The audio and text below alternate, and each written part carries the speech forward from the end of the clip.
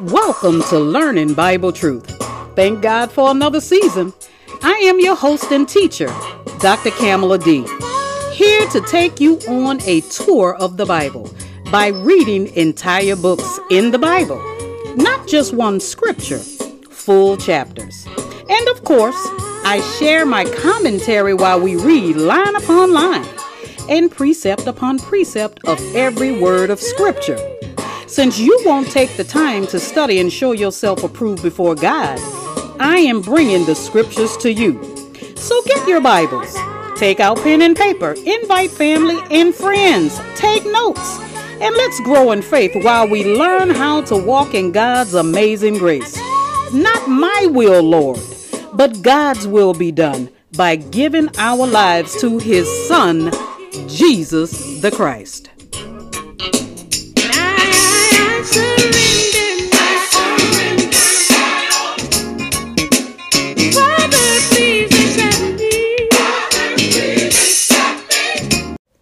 Good day, saints. I am your host and teacher, Dr. Kamala D. This is Learning Bible Truth.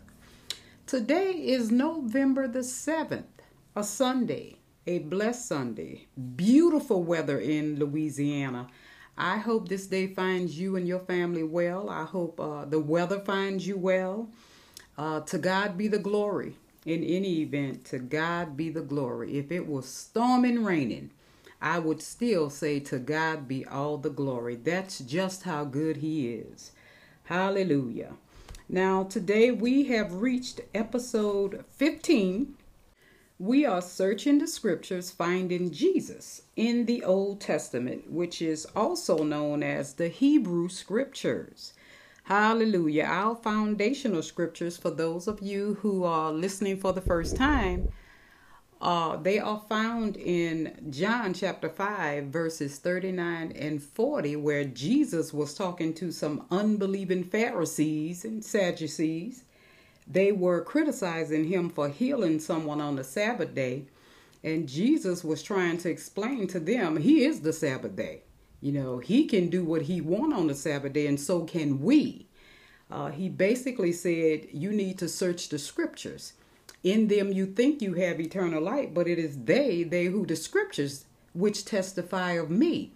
And He was talking about the Old Testament scriptures because the New Testament had not yet been written. I think they were written years after Jesus made that statement. So we are finding Jesus, our Messiah, our Lord and Savior, in Psalms. This particular episode, episode 15, is going to be a little unique, a little strange. I'm quite sure you will be hearing some things about these scriptures that the psalmist wrote that you hadn't heard before. But I tell you, what we are doing is finding Jesus in the Old Testament Hebrew scriptures. So with that said, I'll basically continue to use the NIV. I may switch and quote some scriptures from the New King James Version. And for those of you who are tuning in for the first time, I typically teach from the NIV.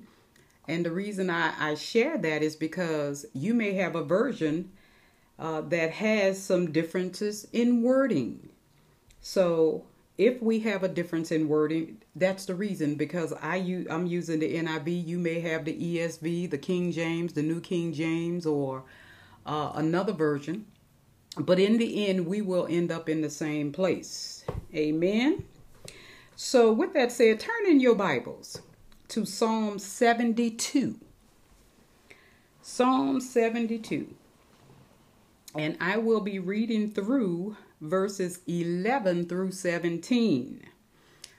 You have the ability to pause the tape, but for the sake of time, I will commence to reading, beginning at verse 11. All kings will bow down to Him, and all nations will serve Him. For He will deliver the needy who cry out, the afflicted who have no one to help.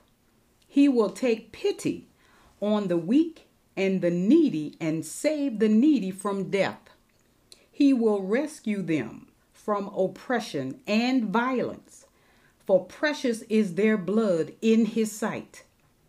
Long may he live. May gold from Sheba be given him. May people ever pray for him and bless him all day long. Let grain abound throughout the land. On the tops of the hills may it sway. Let its fruit flourish like Lebanon. Let it thrive like the grass of the field. May his name endure forever. May it continue as long as the sun. All nations, underline that word all nations will be blessed through him, and they will call him blessed. Hallelujah. Amen. Thank God for his word, his holy word. Now, to your surprise, the author of this psalm is Solomon, King David's son. Now, much of the psalm reflects his reign in Israel, the wisdom he displayed in his just leadership of the people, and of the admiration and generous gifts of the nations. But the language here goes far beyond a simple mortal king and kingdom. Now, although Solomon did rule in justice for many years, this psalm clearly refers to the Messiah to come, talking about Jesus. Now, all of the verbs Solomon used in this psalm are in the future tense. He points us ahead to the king who is to come. Now, Solomon, of course, himself is a type of Christ. He performed Christ-like kingly role as the ordained leader of the temporal nation Israel. Now, Jesus, however, is the ultimate king who will rule eternally over all the nations of the world. Now, Solomon ruled in wisdom. Jesus is the wisdom from which Solomon was given his. And you can find that in 1 Corinthians chapter 1, verse 24. Now, for those of you who follow me on a regular basis, you already know this, but for the new listeners, I will call out some scriptures and you can write them down and study them later, because if I quoted every scripture that I studied for this episode, we would be here 4 or 5 hours. So it's some scriptures I will quote, and I will call out some scriptures so that you can study them later. Now, the splendor of Solomon's reign was magnificent. Now, this splendor will pale into insignificance when it compares to Jesus Christ's manifested glory. Now, Solomon received gifts from the nations, but Jesus bestows gifts upon all nations of the world and will ultimately receive their service and worship. Now, I want you to notice in verses 4 and 9 in your Bible that this king of which Solomon speaks will crush the oppressor, and his enemies will lick the dust. Now, this is a clear reference to the verses we discussed in chapter 3, Genesis, verses 14 and 15, where Adam and Eve receive what is called the proto-evangel, which is also known as evangelism, the first glimpse of the gospel. Oh yes, the first glimpse of the gospel was mentioned by God himself in Genesis chapter 3, verses 14 and 15. And I will read it so you can understand what I'm talking about. So the Lord God said to the serpent, "Because you have done this, cursed are you above all the livestock and all the wild animals. You will crawl on your belly and you will eat dust all the days of your life. And I will put enmity between you and the woman, and between your offspring and hers. He will crush your head, and you will strike his heel." Now, I want you to notice in verse 11 that worship and service by all the world's leaders will mark the eternal reign of the King of Kings. All kings will bow down to him, and all nations will serve him. The coming king will also deliver from death those who cry out to him. He will save the needy from death. That's in verse 13. Later, the apostle Peter would say to Jesus, Lord, to whom shall we go? You have the words of eternal life. Only Jesus can save you from death. Only Jesus. Jesus said of himself in Luke 19:10, for the Son of Man come to seek and to save that which is lost. Hallelujah. Praise God for that word. Now the king to whom the psalm points will live eternally. Now may his name endure forever. May it continue as long as the sun. That's in verse 17. Now certainly Solomon would not be talking about himself. So why would this future king's name endure forever? Because of the next part of the verse 17. It says, all nations will be blessed through him, and they will call him blessed. Now, this reminds us of the promises by God to Abraham back in Genesis 12:3. Well, where God said to Abraham, I will bless those who bless you, and whoever curses you, I will curse. And all peoples on the earth will be blessed through you. God said all peoples on the earth, but for Jesus, all nations. The Bible says all nations. There's a difference between all people and all nations. Now, finally, in a doxology, Solomon concludes his psalm with praise to the Lord God, who alone does marvelous deeds. Now, the work of justice, righteousness, and salvation is by God alone through the faithful work of our Savior Jesus and Jesus alone. Now, I want you to trot on over there to Psalms 89. Yes, Psalms 89, and I will be referencing verses 25 through 29. And I am reading, I will set his hand over the sea, his right hand over the rivers. He will call out to me, you are my Father, my God, the rock of my Savior, or either the rock, my Savior. I will also appoint him my firstborn. Underline firstborn. The most exalted of the kings of the earth. I will maintain my love to him forever, and my covenant with him will never fail. I will establish his line forever, his throne as long as the heavens endure. Now, 3 words dominate this psalm. This psalm was written by Ethan the Ezrahite. Okay, Ethan, it should be in your Bible, Ethan. He is an Ezrahite. He was a singer in King David's court. He was also known for his wisdom. Now, we have to remember the word forever. It is used 8 times in this Psalms. Now, faithfulness is used 7 times, and covenant is used 3 times. Now, in poetic form, the psalm is a restatement of God's covenant with David, which is written in 2 Samuel chapter 7. You can read that whole chapter. It's not that long. In that text, David wanted to build a house for God, a temple for his dwelling place, but God, through the prophet Nathan, said that rather God would build a house for David, a throne that will be established forever. Now that throne would ultimately be occupied by the coming of the Messiah, Jesus. Now God said, your house and your kingdom will endure forever before me. Your throne will be established forever. Now, Jesus is David's greater son, now whose throne is established eternally. And another reason why God would not allow King David to build a temple for him is because David had too much bloodshed on his hands. So God promised to allow David's son Solomon to build him the temple. Okay, now God's, let's say his covenantal faithfulness is assured by his mighty power. In Psalm 89:8, the psalmist says, O Lord, God Almighty, who is like you? You are mighty, O Lord, and your faithfulness surrounds you. This power extends to the natural world, okay?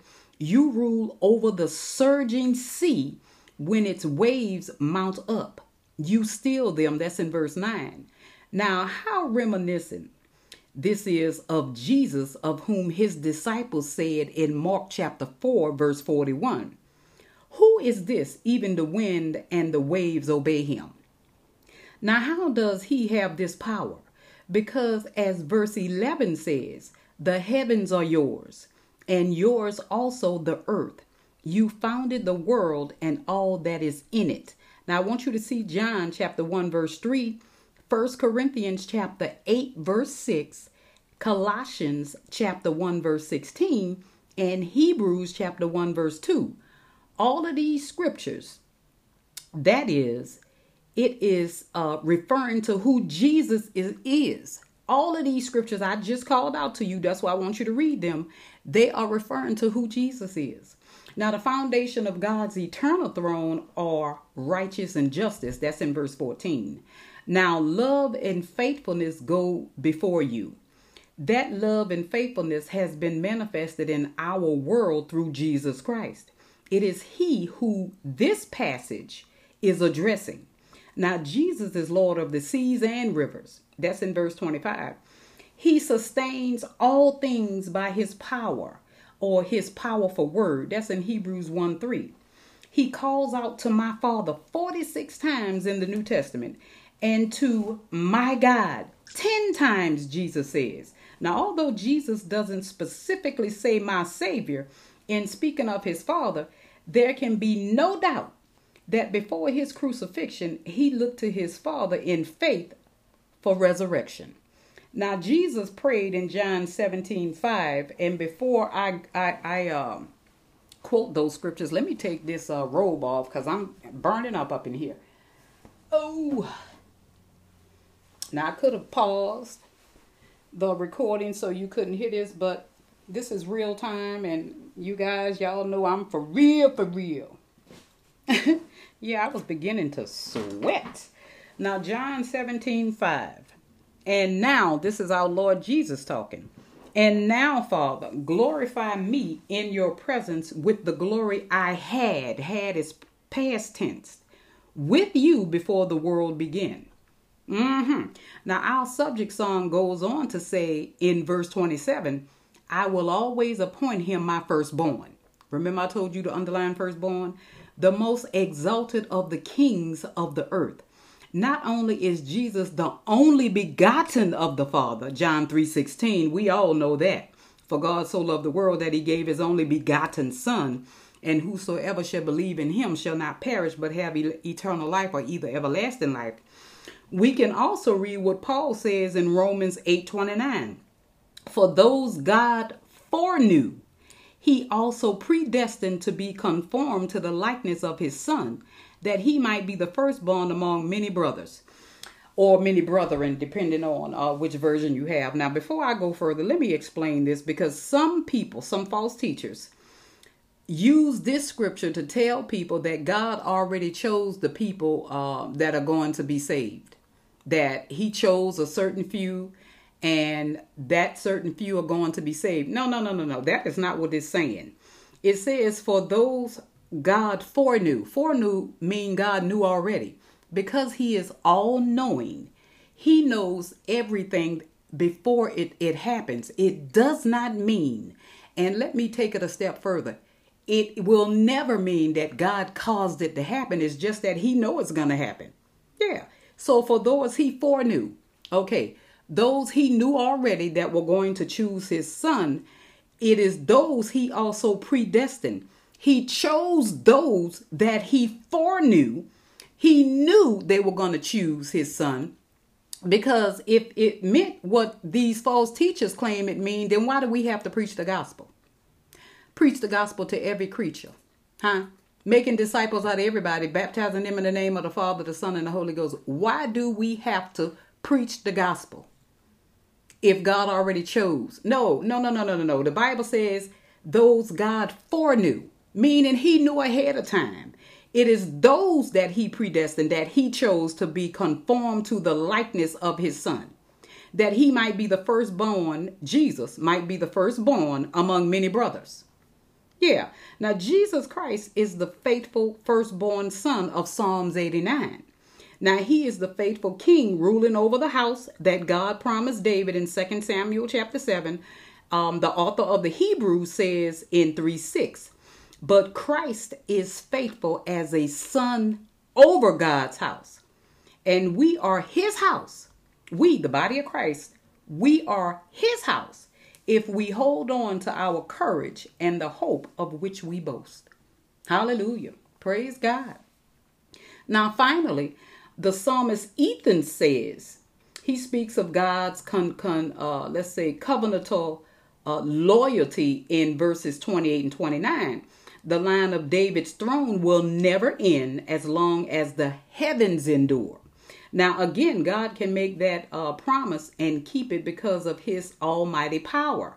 Now, God is the loving, faithful God who keeps his promises, his covenants with us.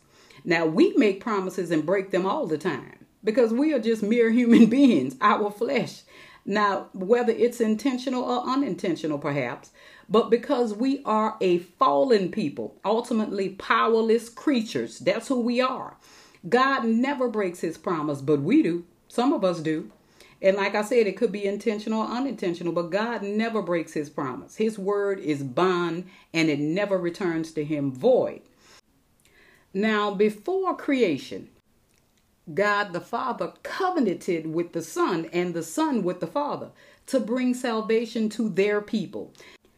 Over 4,000 years, several other covenants with men were instituted by God, such as the Abrahamic covenant, the Mosaic covenant, and the Davidic covenant. Now, each was a subsequent unveiling of God's plan of redemption. Ultimately, the new covenant was revealed in the person of Jesus Christ, the Savior, promised as David's greater son. Now, trot on over there to Psalms 109. Yes. Psalms 109, and I will be reading verses 1 through 8 and then verse 25. Okay, verses 1 through 8 and then verse 25. When I get to 25, I'm going to tell you I'm reading verse 25. So I am beginning. O God, whom I praise, do not remain silent. And this is a psalm of King David. Okay, we have moved away from Ethan and Solomon. O God, whom I praise, do not remain silent. For wicked and deceitful men have opened their mouths against me.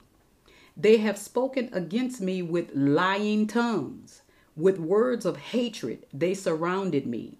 They attacked me without cause. In return for my friendship, they accuse me. But I am a man of prayer. They repay me evil for good and hatred for my friendship. Appoint an evil man to oppose him. Let an accuser stand at his right hand. When he is tried, let him be found guilty. And may his prayers condemn him. May his days be few. May another take his place of leadership. Now I'm reading verse 25. I am an object of scorn to my accusers. When they see me, they shake their heads. Now, several psalms in this psalter are called imprecatory psalms, meaning that they are calling down curses upon the enemies of David, okay? And therefore upon the enemies of God. Now, Psalms 109 is the last of the imprecatory psalms in the psalter, and the most damaging ones. These psalms are difficult for Christians to understand in that Jesus has called us to love our enemies. That hasn't changed, saints. And you can read that in Matthew 44, for instance.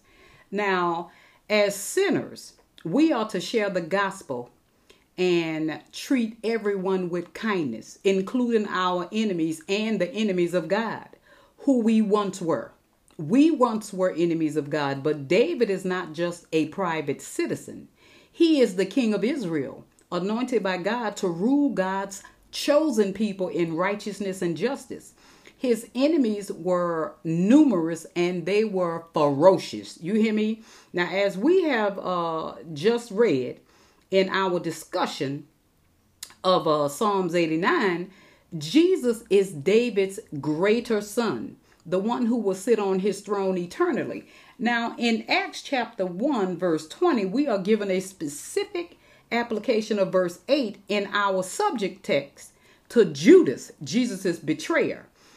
It says this, for said Peter, it is written in the book of Psalms, may his place be deserted. Let there be no one to dwell in it, and may another take his place of leadership.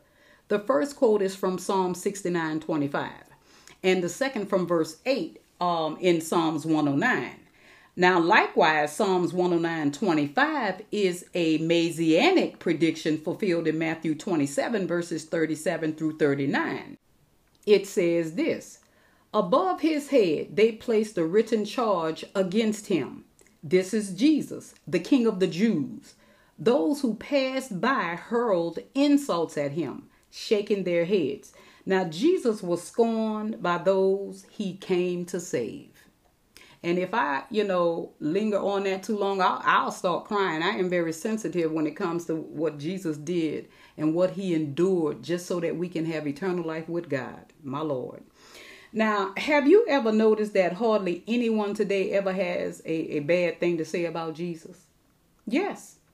Now, many take our Lord's name in vain by using it as a curse word.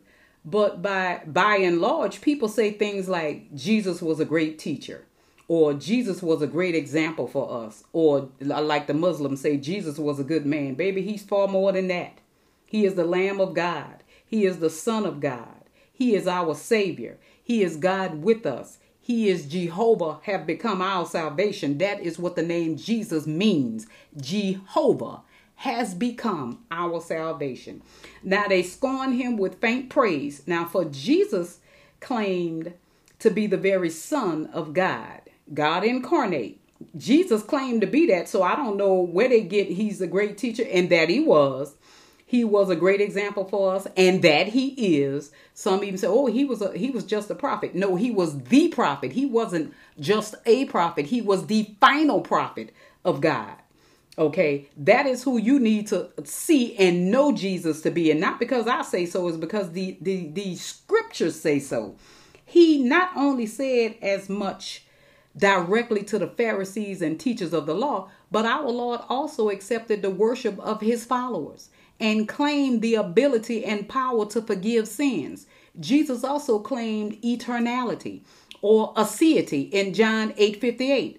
Now, other manifestations of his divine nature, such as his miracles, his transfiguration, and his resurrection, are also solid evidence of his deity. I want you to tell me in the Quran where Muhammad was resurrected from the dead, and show me one miracle that Muhammad performed. Show me one.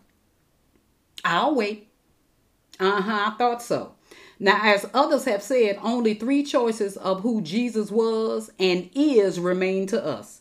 He is either one of the three L's. He is either Lord, he is either a liar, or he is either a lunatic. And I'm sorry, saints, Jesus definitely is not a liar, and he sure enough isn't a lunatic. Now, no other options exist. By giving him faint praise, they repay Jesus evil for good and hatred for his friendship.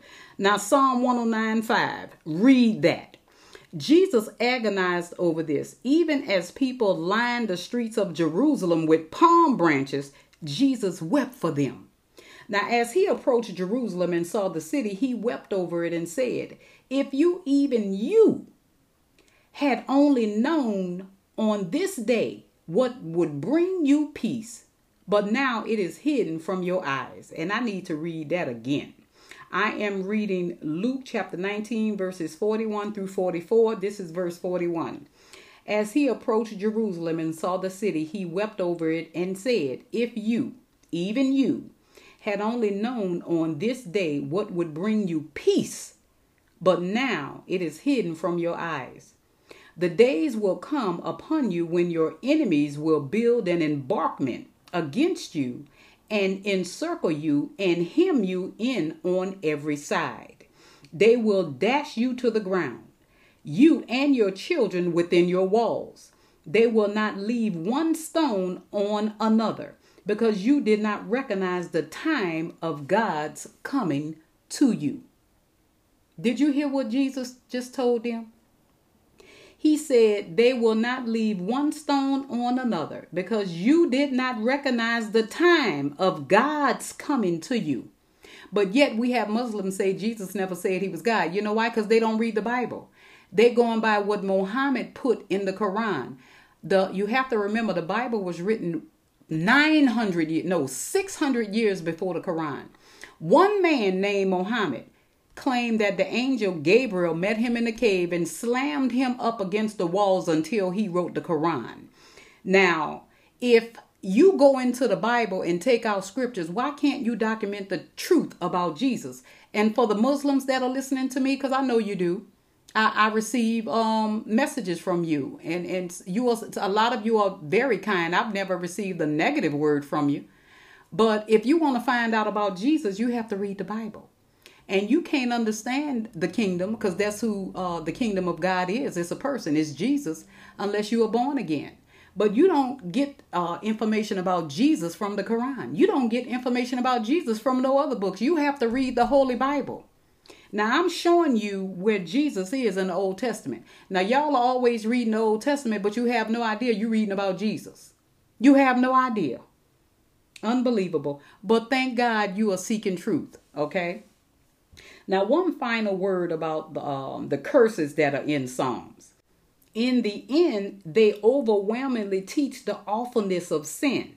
Not just mild, little itty-bitty sins, as we would call, of which we all are guilty of, even a proud look, where you may think that's not that big of a deal, but that's one of the 7 things God hates is a proud look. They teach the heinous of unrepentant sin against God and one's fellow man. That's what these scriptures teach. In Psalms, the Psalms that bring curses down on people who curse God's people. Now, they speak of the person who enjoys sin and wants to keep doing it. That's why the Apostle Paul said that those who practice sin don't belong to God. That's how we can distinguish between Christians and fake Christians, or shall I say real Christians and fake Christians. Because the Apostle Paul says if you practice sin, you don't belong to God. You know, we have to have some way to know if somebody faking, because everybody who walk through the church doors are not in Christ. They are going out of obligation. They are talking about people in the church. They are trying to pick up men in the church. Some of them are trying to pick up women. Some of them are trying to pick up men. Some are even trying to pick up the pastor in the church. But Jesus said a tree is known by its fruit. No good tree can bear bad fruit. And no bad tree definitely cannot bear good fruit. So we need to keep our eyes open. We can pray for them, saints. But the Apostle Paul told the Corinthian church, I didn't tell you to judge the world. I told you to judge those who are among you. You need to put them out from among you. Claiming to be a Christian, put them out from among you. That's what we need to do. Put them out the church. Why people or the pastors are not putting the people out the church today? Yeah. So the psalmist is saying that, they are speaking of the people who enjoy sin and they want to keep doing it because they enjoy doing it. They practice it. And these scriptures warn these people of their impending doom. Okay? Now let's trot on over there to Psalms 110. That's not a big jump from Psalms 109, huh? Psalm 110. And I am reading. The Lord says to my Lord. Oh my goodness. Yeah. This is going to be a wake-up call here. The Lord says to my Lord, sit at my right hand until I make your enemies your footstool, or a footstool for your feet. The Lord will extend your mighty scepter, or either rod, from Zion. You will rule in the midst of your enemies. Your troops will be willing on your day of battle, arrayed in holy majesty. From the womb of the dawn, you will receive the dew of your youth. The Lord has sworn and will not change his mind. You are a priest forever in the order of Melchizedek. The Lord is at your right hand. He will crush kings on the day of his wrath. He will judge the nations, heaping up the dead and crushing the rulers of the whole earth. He will drink from a brook beside the way. Therefore, he will lift up his head. My Lord, my Lord. Now, this song is from the pen of David as he was led by the Holy Spirit.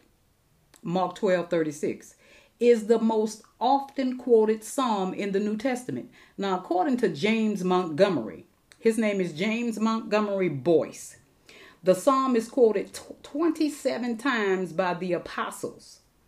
Okay.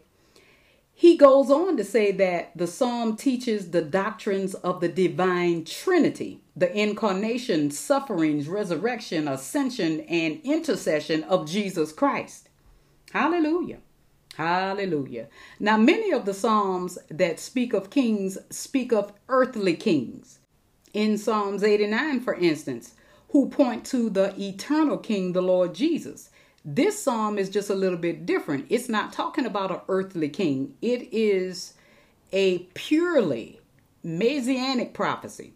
One way we know this is to be true because of Jesus's words in Matthew 22, verse 41 through 46, as the Pharisees were attempting to trap him. You can't trap Jesus.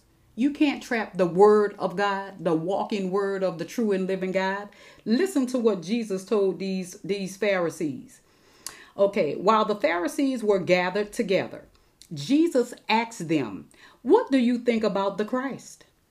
Whose son is he?" "The son of David," they replied. He said to them, "Okay, how is it then that David, speaking by the Spirit," talking about speaking by God, "calls him Lord?" That's a question Jesus asked these Pharisees. "For he says, 'The Lord said to my Lord, sit at my right hand until I put your enemies under your feet.'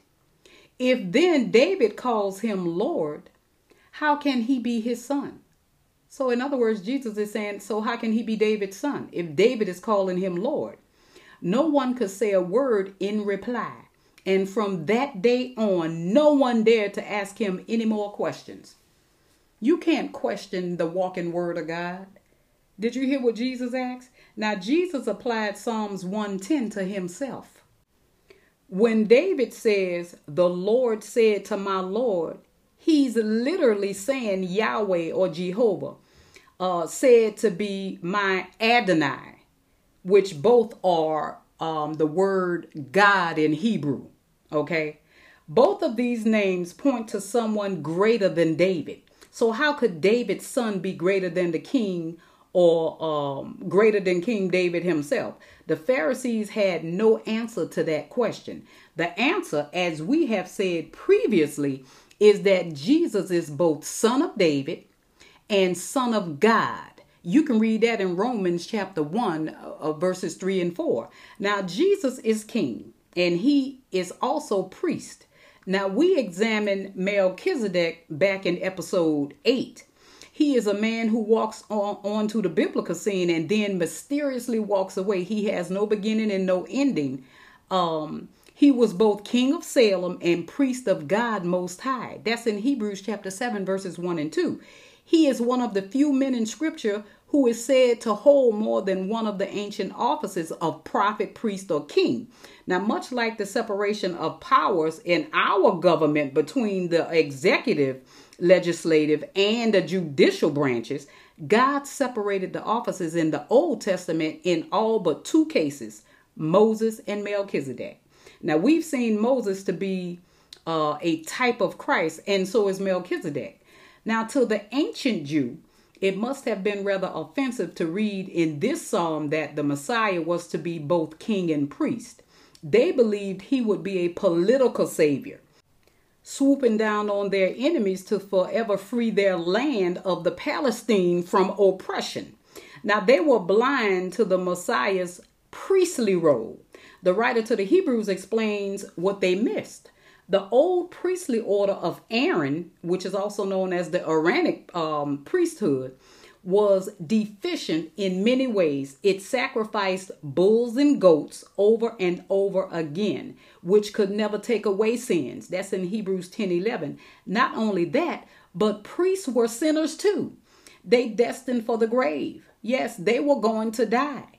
Who had also to sacrifice bulls and goats for their sins, their own personal sins. But Jesus came in the order of Melchizedek to establish a permanent priesthood, one that has no sin, one that doesn't die, and one that made an effectual atonement for sin, not just a preview of the real thing. Jesus is our eternal king, and he is our eternal priest after the order of Melchizedek. Hallelujah. Hallelujah. Now, saints, let me share this last message as part of episode 15. You can trot on over there to Psalms 118. Psalms 118, and I will be reading verses 20 through 23. I am reading. This is the gate of the Lord through which the righteous may enter. I will give you thanks, for you answered me. You have become my salvation. The stone the builders rejected has become the chief cornerstone, or either the capstone. The Lord has done this, and it is marvelous in our eyes. Now in Matthew 21, 28 through 40, Jesus told a parable in the temple courts to the chief priests and Pharisees that we know it as the parable of the vineyard. Okay. Now in the parable, Jesus describes a vineyard owned by an absentee landlord. He rented the vineyard to some tenant farmers. But when he sent his servants to collect rent, the farmers beat them up, even killing one. More servants fared similarly. Now, finally, the landlord sent his son, whom the tenant farmers almost murdered. When the Jews who heard the story agreed that the guilty farmers should be punished, Jesus said this to them. I want you to listen carefully now. He said this to them. Have you never read in the scriptures, the stone which the builders rejected has become the chief cornerstone? The Lord has done this, and it is marvelous in our eyes. Therefore, I tell you that the kingdom of God will be taken away from you and given to a people who will produce its fruit. He who falls on this stone will be broken to pieces, but he on whom it falls will be crushed. Now that was Matthew chapter 21, verses 28 through 40. Okay. My goodness. Now, the entire Psalm 118 evokes the idea of the nation Israel being miraculously delivered from Egypt. Now, in fact, the words of verse 14 are quoted by Moses in Exodus 15:2. The Lord is my strength and my song. He has become my salvation. Now, it is a song of deliverance and a song of salvation. We have seen in chapter 28 that we just read in Exodus that the Exodus is a picture of the salvation that is ours in Christ. Israel is a picture of the stone the builders rejected. Now, a nation rejected even today by the nations surrounding her. Now, why did the leaders of the Jews reject Jesus and want him executed? Now, the Jews were looking for a political savior. That's one of the reasons. Not a suffering servant. More than that, when they discovered that Jesus was from Galilee, they said, look into it, and you will find that a prophet does not come out of Galilee. That's in John 7:22. That Jesus, what they really didn't know is that Jesus had been born in Bethlehem, which is in Judah. And that was unknown to the Jews. See, that's what happened when you are ignorant of this word. Now, also, Jesus came on the scene as someone they might consider, a little small time dude, He was to them uneducated, at least in their schools and to their standards. Then Jesus had the audacity to challenge the rules and regulations they had promulgated, like their many unbiblical restrictions on Sabbath day practices. Yes, they had turned the laws of Moses into their own traditions. And they had written it into their own laws. They were not following the laws of Moses, I'm here to tell you. Now, one of the central reasons the chief priests called Sadducees and the Pharisees hated Jesus was because he exposed their sin and made them feel guilty. Finally, the leaders of the Jews knew that they had a good thing going, and Jesus was threatening to rain on their parade. And I don't know, I'm going to digress for a second here. You guys ever watched Netflix, Who Killed Malcolm X? Well, you have to remember when Malcolm X went to Mecca, where the original Islam religion was created by Muhammad. I forgot his last name. This is a white guy named Muhammad. He found out that Elijah Muhammad was not teaching the truth. See, Elijah Muhammad had created a sect when he said he met this man named Farad Muhammad, who in Chicago back in the 1960s, who said he was God, and prompt him to write the message to the black man. He had created Islam just to center around black people. He called it the Nation of Islam. So when Malcolm X found out that Elijah Muhammad was just a fraud, he he turned on him. I have Malcolm X books. I researched him. I've seen many videos regarding Malcolm X, what he stood for. I feel sorry for the brother because right now he in hell with Elijah Muhammad because they didn't know who Jesus was. They rejected Christ. Jesus was Malcolm X's savior. Jesus was Elijah Muhammad's savior. How dare you put Elijah Muhammad, who was just a false teacher on this earth, and compare him to Jesus? My goodness. Look, my heart goes out to the brother because I think Malcolm X was one of the greatest advocates and activists for colored people who to ever live. I think he far surpassed Martin Luther King. Now, that's just my opinion. But he really, truly fought for justice for people of color. All he wanted was equality. And when he learned the true religion, Islam, he converted over to the true religion, Islam. And that's one of the reasons why they wanted to kill him, because he exposed Elijah Muhammad for what he truly was. And that was a lying false teacher. That's what he was. And like I said, the leaders of the Jews knew that they had a good thing going, and Jesus was threatening to rain on their parade. They were blinded by Satan. You can read that in 2 Corinthians 4:4. And by their own sin, ambition, and arrogance. Today, Jesus is rejected by people for basically the same reason. Now, when we read in Acts chapter 4, verses 8 through 12, which are very important scriptures, the apostles Peter and John were jailed and then brought before the Jewish council, which were the Jewish leaders. Peter then said this. Write down Acts 4, 8 through 12 if you don't write down no other scriptures. Rulers and elders of the people, if we are being called to account today for an act of kindness shown to a cripple and are asked how he was healed, then know this, you and all the people of Israel, it is by the name of Jesus Christ of Nazareth, whom you crucified, but whom God raised from the dead, that this man stands before you healed. He is the stone, talking about Jesus. He is the stone you builders rejected, which has become the chief cornerstone. Salvation is found in no one else, for there is no other name under heaven given among men by which we must be saved. Hallelujah. We ain't saved by Muhammad. You ain't saved by Allah. You ain't saved by Buddha. You ain't saved by Jim Jones, David Koresh, Appleby. It's a bunch of names out there claiming to be from God and representing God. They are all false. It is by the name of Jesus. And I want you to notice this. They all take little scriptures from the Bible and build a whole religion around it. Don't know they building a religion around Jesus. Have no clue. The Old Testament speaks of Jesus. The Old Testament is God's redemptive plan. Yes, that leads you to Christ. Now, for those of you who don't know, the Old Testament actually begins with the book of Acts.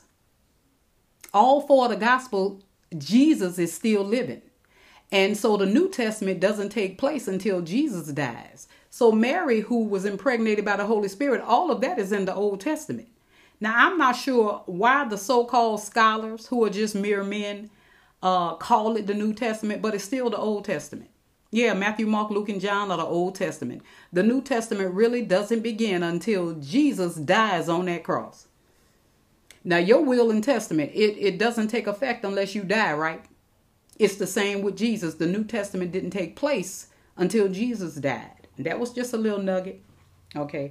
Now, I want you to notice that Peter changes the quote from Psalms 118. He says that you rejected the stone, but God has made the rejected stone the chief cornerstone by his resurrection from the dead. Now, have you rejected the chief cornerstone? That's my question to you, saints. There's still time for you to come to him in simple childlike faith.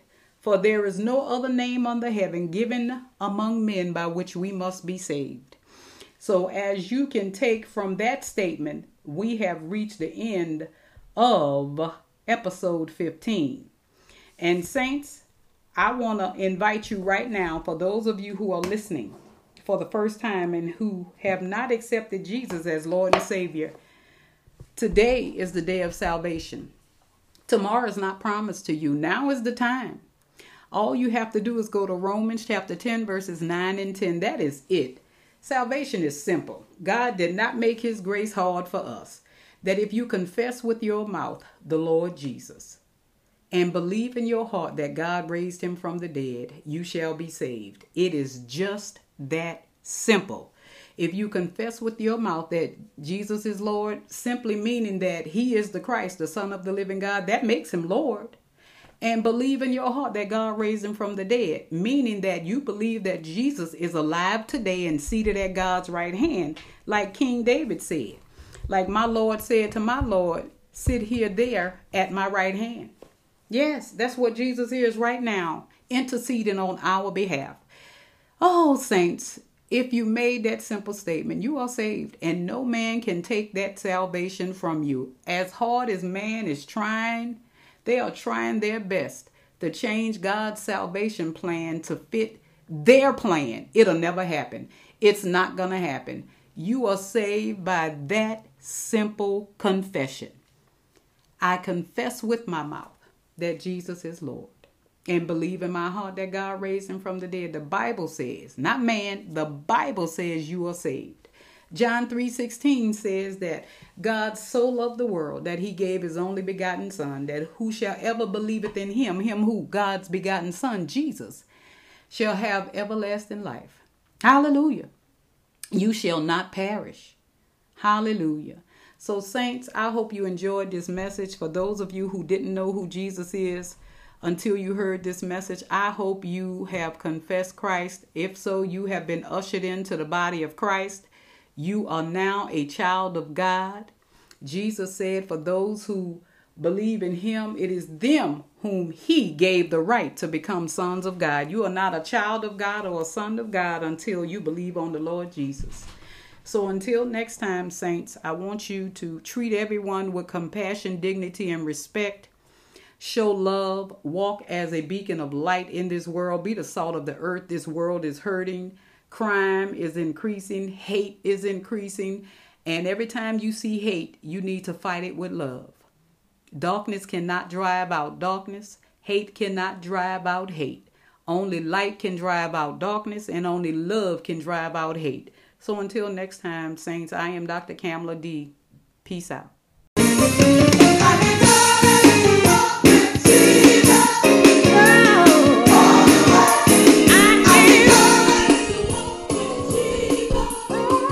I hope you were enlightened by this message.